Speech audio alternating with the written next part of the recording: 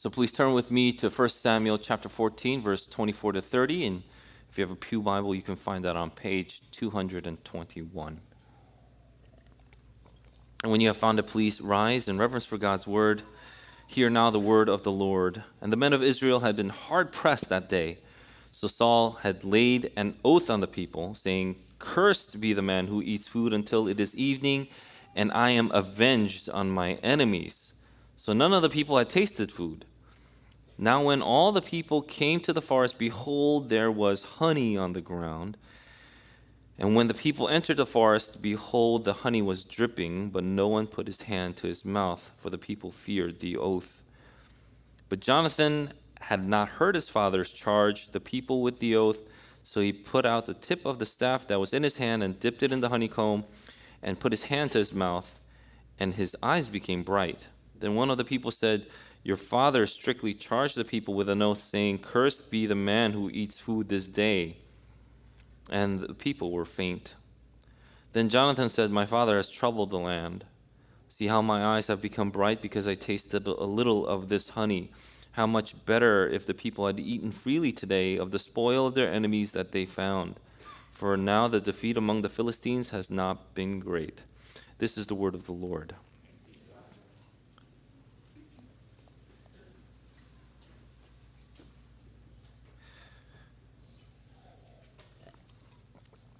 So I'd like to start off this morning with a little thought experiment. This is something that I do with my wife, I guess often.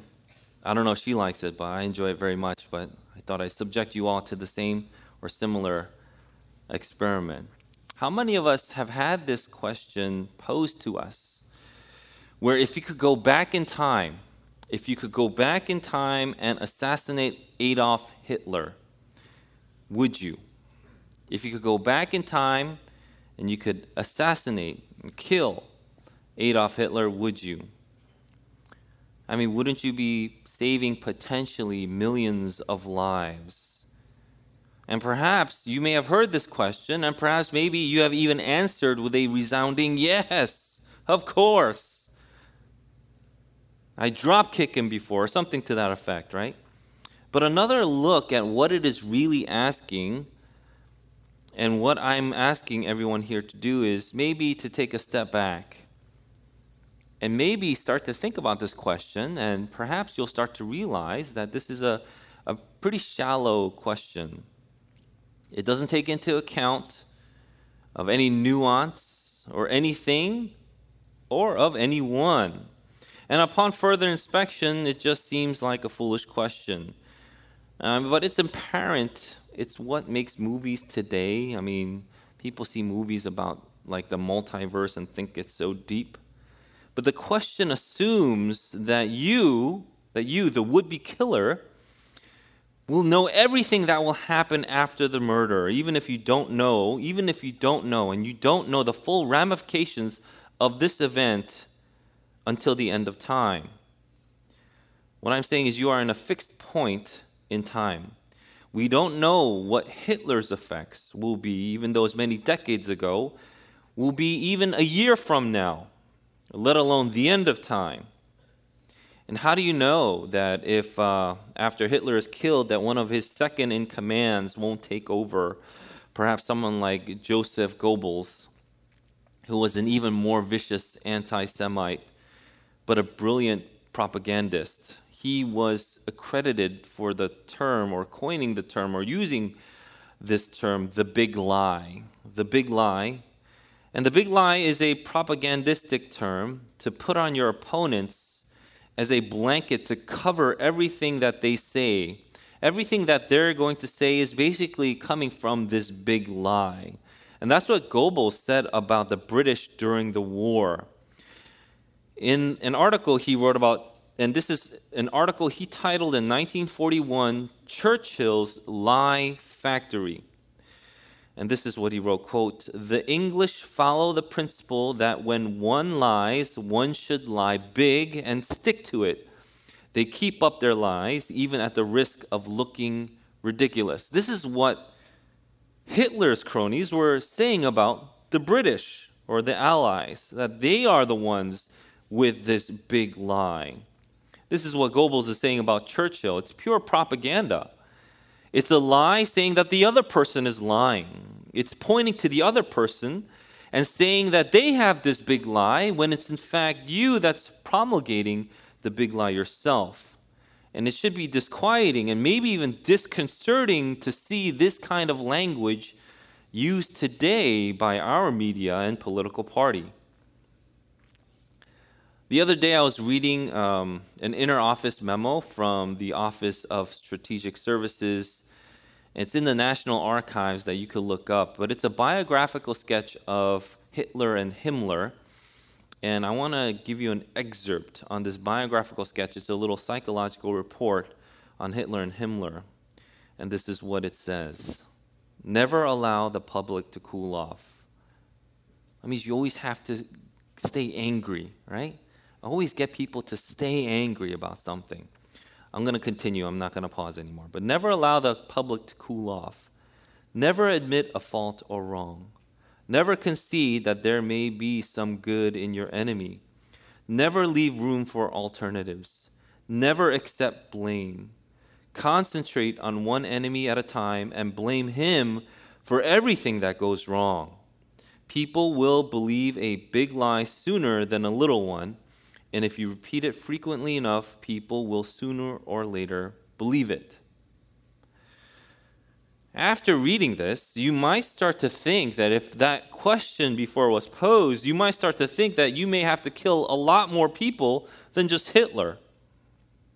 And there still is the question of what if Goebbels did take power and he was even able to kill more people? How do you know? How do you know? You don't know. We don't know. But the question is important because of what it is really asking. What is the underlying critical idea here? What the question is really asking is this: does the ends, or do the ends, justify the means? Do the ends justify the means? If you could achieve some kind of utopian goal, if you could achieve utopia by doing a reprehensible or morally evil act, would you? Or more simply put, would you commit an evil act if you could save the world? And I think that's what people are thinking about today. There are numerous people today that apparently think that it's okay to cheat, lie, steal, commit other moral atrocities if the ends are good. And if we are seeing, I think we are seeing this, the outcome of this thought and process of this question being played out. Would you commit an evil act if you could save the world? And the question is thrown back at us. What kind of world are you living in if you get to dictate morally right outcomes when you need to use immoral means? Whether you saw it before or not, to think that you could have your own worldview then and hold inconsistent values. That means 2 plus 2 sometimes equals 4, but sometimes equals 5. Bridges would collapse. There would be no sustainable economy. The world would burn. And you might think, well, that seems a bit extreme, right? That's just a little extreme. It's just a little lie. It's just a little bit stealing. So you would commit murder, an immoral act, to save the world, what you deem to be a morally right outcome. And this is the basic question of ethics, right? If you ever took ethics in college or beyond that in higher education, that's what you would probably go through. So would you commit murder, an immoral act, to save the world, what you deem to be a morally right outcome? And then the question again is, what kind of world is it if murderers get to decide when murder is okay and when it is not? Or do you now have to face the punishment? Let's say you did it. Do you now have to face the punishment for the crime that you committed in the world that you just saved? And even more, wouldn't you ask, would the world be justified in taking the life of the one who saved it? And this kind of idea and these questions And these kind of moral obfuscations are what's being peddled today. Here is the moral good. How they decided that it was good is just some kind of, they use some kind of wizardry. But here's this moral good. But they will say that to get this good, this quote-unquote good, we need to rob stores. You need to mutilate your body. You need to abuse your children. You need to murder your babies. What's missing here, of course, what's missing in this equation is the character of God. God has revealed to man his will and his law. We know what is up because God. We know what is down because God. We know what is fornication and sexual immorality, and we know that it is wrong because of God. We know that theft is wrong because of God. We know that murder is wrong because of God. And God never makes an exception clause for his laws. That means you can't lie on your resume, even if it means you will get that job. You can't steal from your neighbor, even if he's that rotten guy who doesn't deserve the things that he has. And you can't commit sexual immorality, even though it's 2022. God instates his rules. In Isaiah chapter 46, verse 8 to 11, he says this, "Remember this and stand firm. Recall it to mind, you transgressors. Remember the former things of old. For I am God and there is no other. I am God and there is none like me, declaring the end from the beginning, and from ancient times things not yet done, saying, my counsel shall stand, and I will accomplish all my purpose. Calling a bird of prey from the east, the man of my counsel from a far country, I have spoken, and I will bring it to pass. I have purposed, and I will do it." Those who do not know God may believe that their ends will justify the means, but those who are of God and have been called by God cannot reason to break any one of his commandments, deny his sovereign will, or bring reproach to his holy name. And as we go over this particular section in 1 Samuel, I ask that you would keep this in mind, and hopefully you see this overtly being displayed when you believe that you could just disobey God just a little, remain unrepentant just a little, and think that you can go away unscathed. And so in the passage in chapter 14, there are 4 sections, but 3 main sections. And we're going over these 3 main sections. The 4th section is the end, but the 3 main sections are the introduction, faith, tragedy, and the last part is an epilogue. Okay? Introduction, faith, tragedy, and the epilogue. So let's go through the introduction. The introduction of 2 roads. Introduction of 2 roads from verses 1 through 5. One day Jonathan, the son of Saul, said to the young man who carried his armor, "Come, let us go over to the Philistine garrison on the other side." But he did not tell his father. Saul was staying in the outskirts of Gibeah in the pomegranate cave at Migron. The people who were with him were about 600 men, including Ahijah, the son of Ahitub, Ichabod's brother, son of Phinehas, son of Eli, the priest of the Lord in Shiloh, wearing an ephod. And the people did not know that Jonathan had gone. Within the passes by which Jonathan sought to go over to the Philistine garrison, there was a rocky crag on the one side and a rocky crag on the other side. The name of the one was Bozez, and the name of the other was Seneh. The one crag rose on the north front of Michmash, and the other on the south in front of Geba. In chapter 13, we saw that even though God gave Saul the victory over the Philistines, even though God gave Saul the victory over the Philistines started to amass their armies. And they were like sand on the seashore. The armies were so vast that the Philistines started to amass. And so Israel either fled, hid, or cowered behind Saul. Saul in chapter 13 would burn rashly. He would burn offerings, disobeying God. and that was the disobedience. When he thought that Samuel wouldn't come at the allotted time, he burned those offerings. And Samuel and Saul then parted ways. And this is chapter 14 as the story continues. There is a mass of Philistines, the armies that have gathered around Michmash. And there are basically two people in the beginning of this chapter. Jonathan in verse 1 and Saul in verse 2. Jonathan in verse 1 is on the move. Come, let us go over to the Philistine garrison. Saul is stationary. He is at the outskirts of Gibeah in a cave. So one is moving, one is sitting. And the one that was with Jonathan was an armor bearer. This is someone who may have carried your shield and other weaponry, but it was someone that fought by your side. And we'll find out more about him later. But the one with Saul is also notable. There is a long description of him. Who's the one by Saul's side?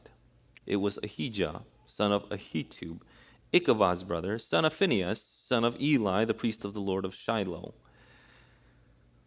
There was someone from the line of Eli. But Eli's line, God had judged. He rejected him. And without Samuel, Saul had no prophetic direction. So he called Ahijah to assist him, even though he was part of the priestly line that was rejected. If you remember, Ichabod was the dark day when God's glory had departed. God's glory departed Ichabod. And his father, Phinehas, was the worshiper abusing, women prostituting, violent priest.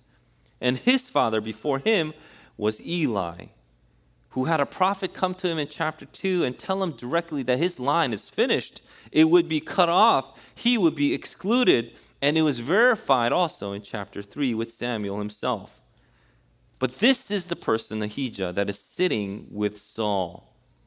And since Saul didn't have a legitimate prophet, he had to settle with someone who was from a rejected priestly line.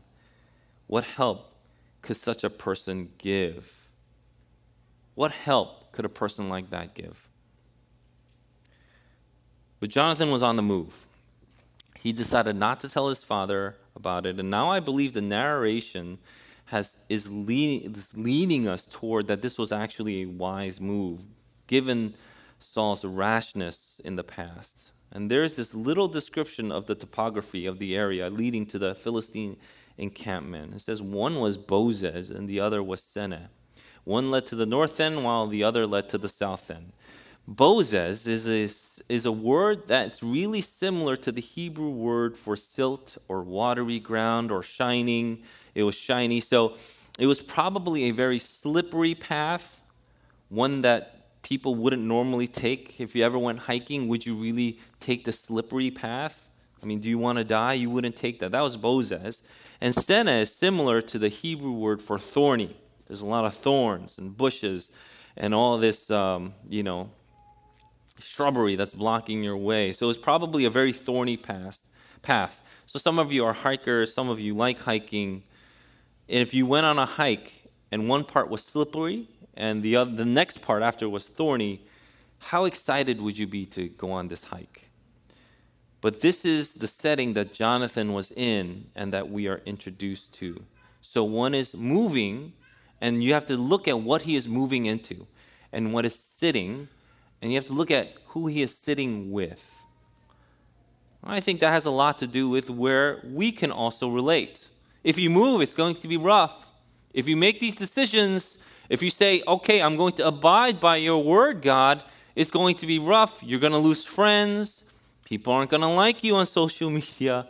But on the other hand, if you don't want to hear that stuff, you can sit with somebody that God has rejected. The law of God is not with them. And you could hear something, perhaps, to tickle your ears, but it will not be the prophet of God. The next section is faith. And it's not just faith, it's actionable faith from verses 6 to 23. Actionable faith. And looking at the odds that the two would have faced, meaning Jonathan and his armor bearer, in chapter 3, at least Jonathan had chapter 13, at least Jonathan had 1,000 men with him. This time there's just 2, and there's more people that they're facing. And looking at what they had to traverse, Jonathan then looks at his armor bearer and says this in verse 6, "Come, let us go over to the garrison of these uncircumcised. It may be that the Lord will work for us, for nothing can hinder the Lord from saving by many or by few." Remember that the people that they were facing weren't just any enemies. They were the uncircumcised. They were enemies of God. And this was a term of derision used by Jonathan. He can clearly distinguish who was the people of God and who were not the people of God. And to that he says something that we in the world would call wild. That's pretty wild, because why would you go against people that could utterly destroy you? They can stomp you out. There are so many of them. But Jonathan isn't deluded with crazy optimism. He was not delusional. He understood the circumstances around him. He knew the odds. And that's why faith isn't the opposite of reason. Faith is reason that understands that the people of God don't look at circumstances, but they look to God. The people of God don't look at circumstances, but they look to God. And the conviction in his words are clear. He goes, "It may be that the Lord will work for us, for nothing can hinder the Lord from saving by many or by few." It may be. It may be that God will save us. He knows that God could do it with a lot of people or with just a few. But the main point was that he knew that God is the one that saves, and perhaps God would save us now.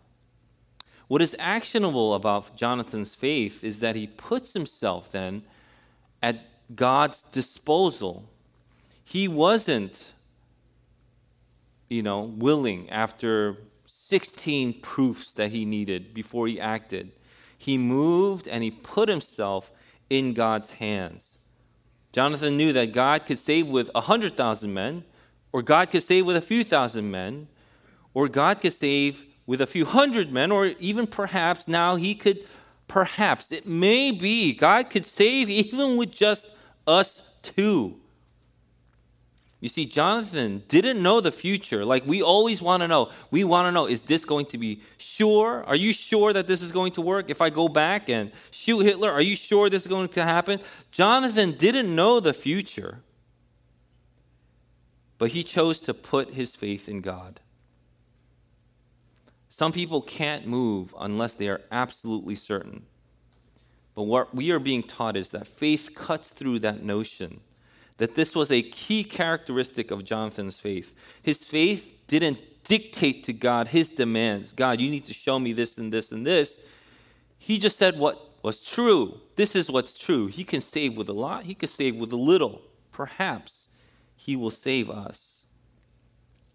What that means is his faith didn't make God his own errand boy, but his faith had him subject himself to God. You see, there's a difference. Some people think that faith means I need to make God my errand boy, but that's not faith.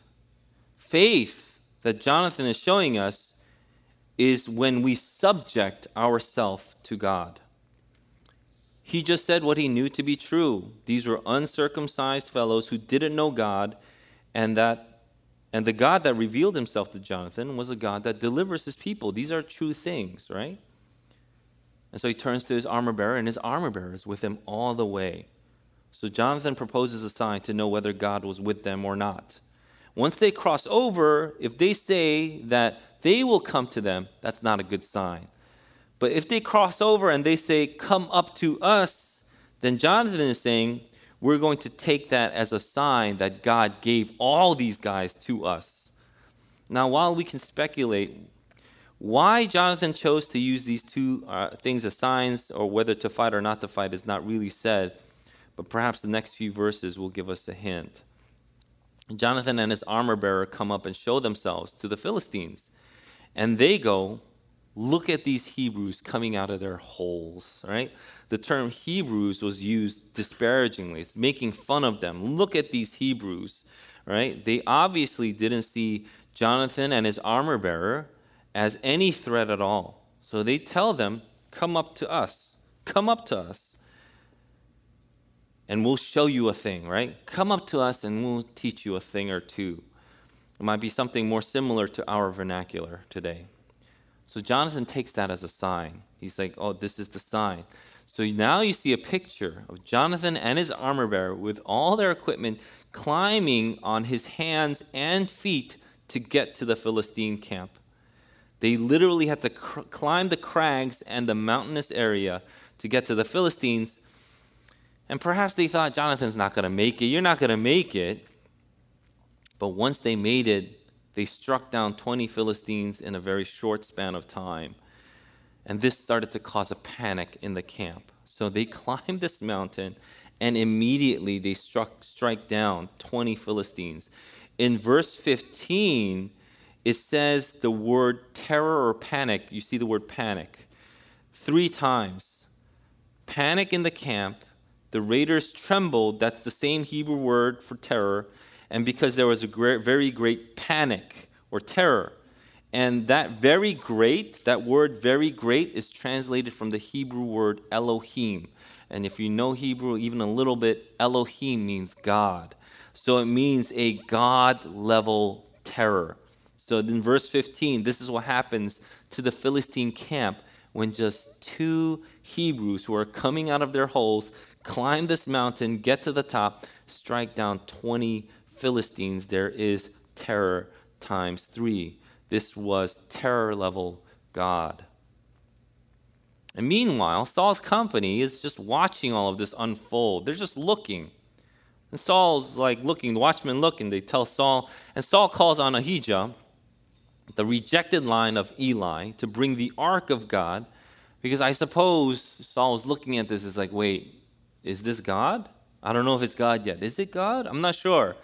But even as he was talking to Ahijah, the tumult, it says, grew more and more. The Philistines were now in full-blown disarray. There was chaos everywhere in this camp. And Saul and his men decided to finally go after them. And even then, the Philistines were so confused. Even after Saul went into their camp, they were so confused, they were still killing each other. And the rest of them were fleeing. It was a hot mess.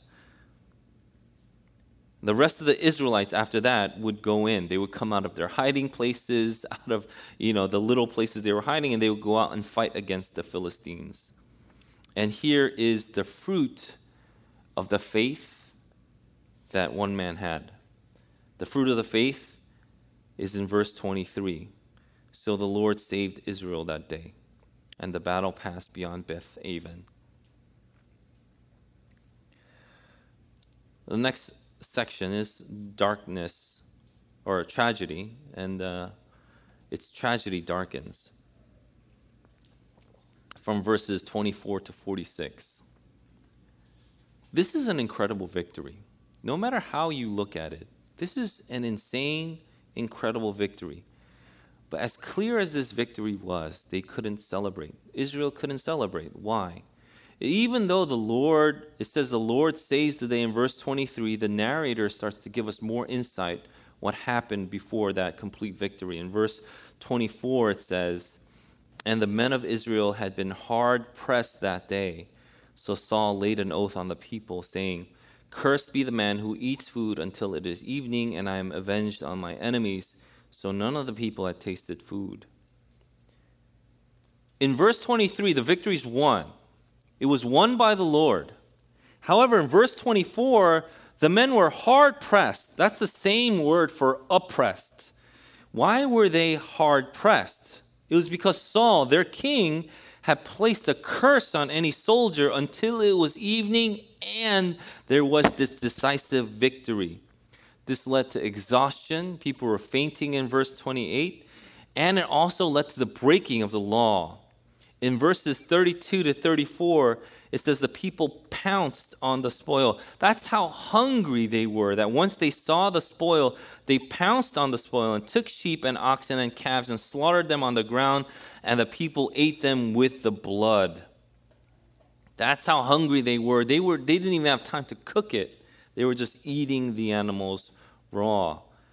Then they told Samuel, behold, the people are sinning against the Lord by eating with the blood. And he said, you have dealt treacherously. Roll a great stone to me here. And Saul said, disperse yourselves among the people and say to them, let every man bring his ox or his sheep and slaughter them here and eat, and do not sin against the Lord by eating with the blood. So every one of the people brought his ox with him that night, and they slaughtered them there. In Leviticus chapter 17, Deuteronomy chapter 12, there is strict prohibition from eating blood. You couldn't eat animals while there was blood still in it. And here they were standing on the brink of starvation, exhaustion. When they see cattle, they pounce and just start tearing into them. And it's interesting because the word that's used, hard-pressed, the word for hard-pressed is used once more in chapter 13, verse 6. In chapter 13, verse 6, it's because of the Philistines that the Israelites are hard-pressed. That's what it says. They were hard-pressed because of the Philistines. Now, ironically enough, it's because of Saul and his rash vow that he made everyone take that they're hard-pressed just the same. Some leaders just have that talent. They turn victories into distress. They take a booming economy and turn it into trash. They make the people hard-pressed. Now, if you remember chapter 13, it was Jonathan who won the initial battle against the Philistines with a smaller army than Saul, even when Saul was in range, perhaps even closer than Jonathan. Jonathan was the one that went in. And now here again, it's Jonathan who was used by God to bring forth this incredible success. So Jonathan and Saul are contrasted here, but it is Saul who puts hardships on Israel. So Jonathan, used by God, brings forth this incredible success. Saul puts Israel onto hardships. So the question that someone might be thinking after reading all of this, you see all this narrative, you might ask, why didn't God choose Jonathan instead of Saul? Isn't that the more obvious choice? Why did he choose Saul? Why didn't he choose Jonathan? Why didn't he at least then continue Saul's lineage so that a wise leader like Jonathan would come after? Because we know, I'm going to spoil it a little bit, but you all know that Saul's lineage ends right there. His kingship is done after him. Why couldn't God just at least extend Saul's lineage of kingship to Jonathan? And these are questions we might normally come up with that you might think. However, these aren't things that God gets hung up on. What is God most interested in? He is most interested in obedience. In other words, we are most interested in how we get into a position of rule. God is most interested in how we get to serve. And Jonathan's example should prove this.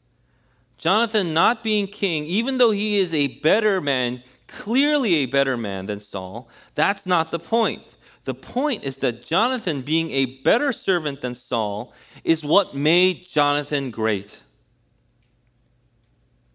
We think that the ends is that we must get power or money or happiness.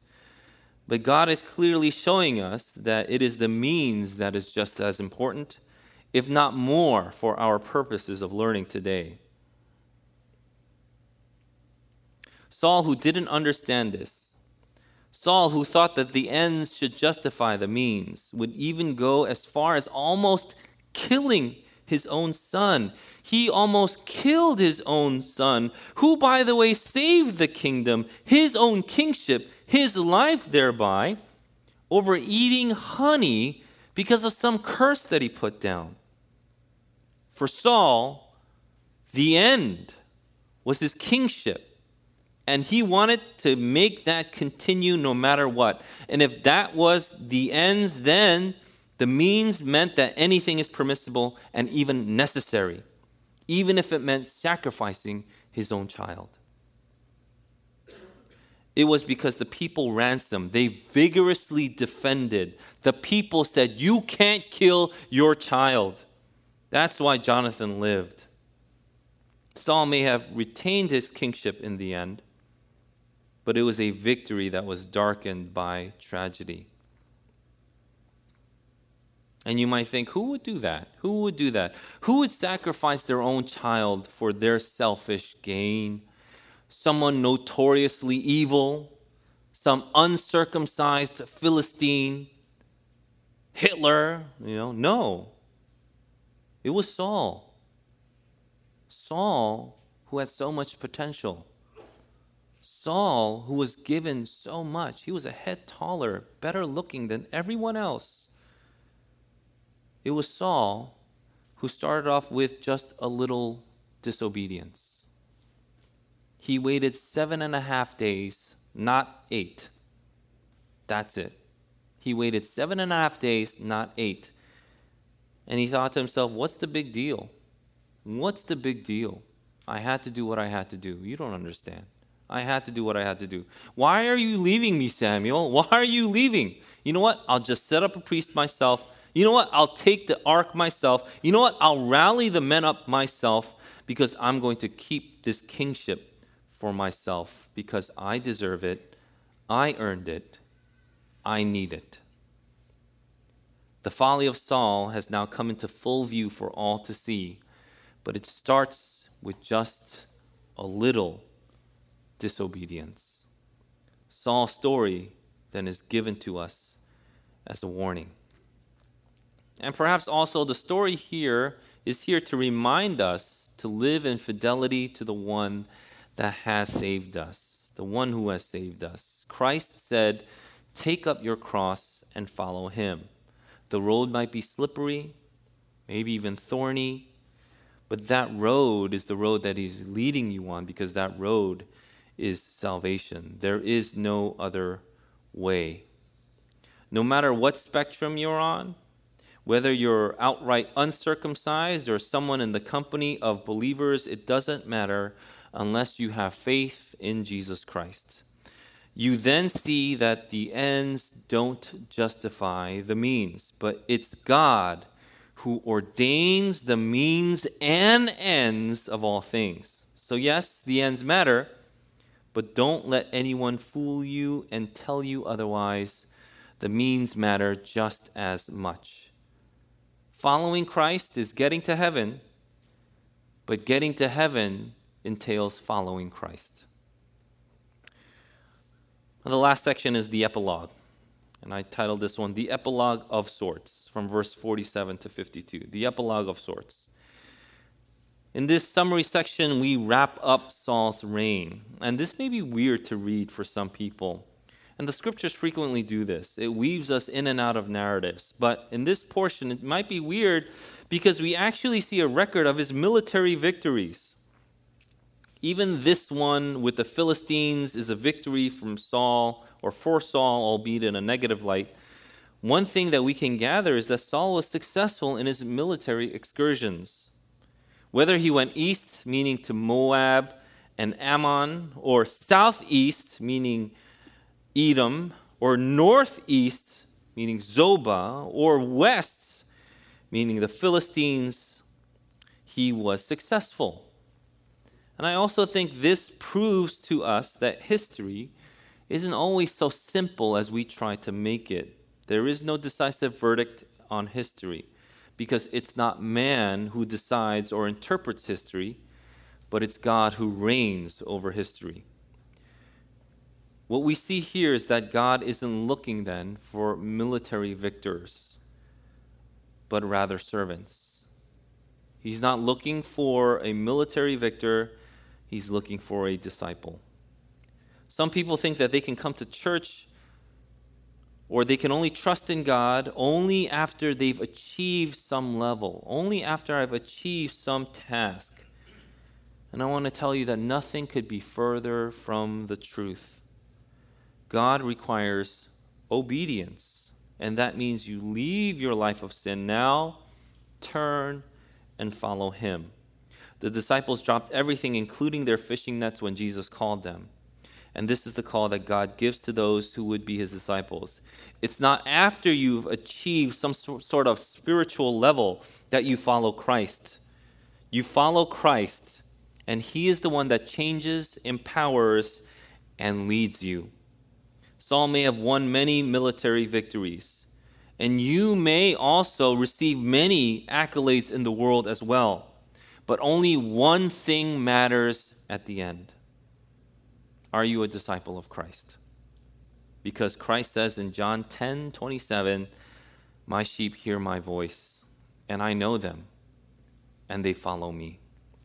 Let's pray.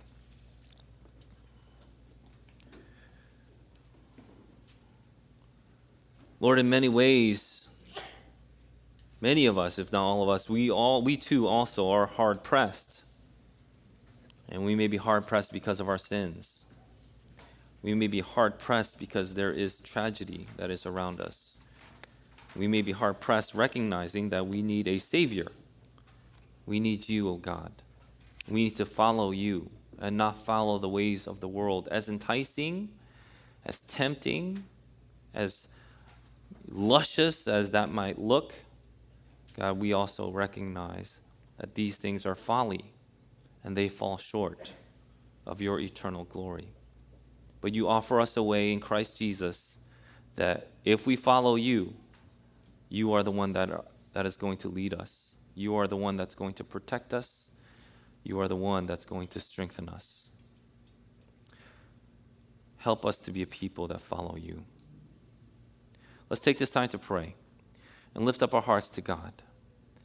What is it in your life that perhaps may be holding you back, that you need to fully commit to God? Maybe the circumstances seem really great, just like the Philistines were as numerous as the sands of the sea. However, they are not reigning. It is God who is on his throne reigning. Take this time to lift up your heart to God. Ask him to give you a heart of faith, that it will be actionable, that you will live out this faith in accordance with his will, so that you may be a disciple of God. Let's pray.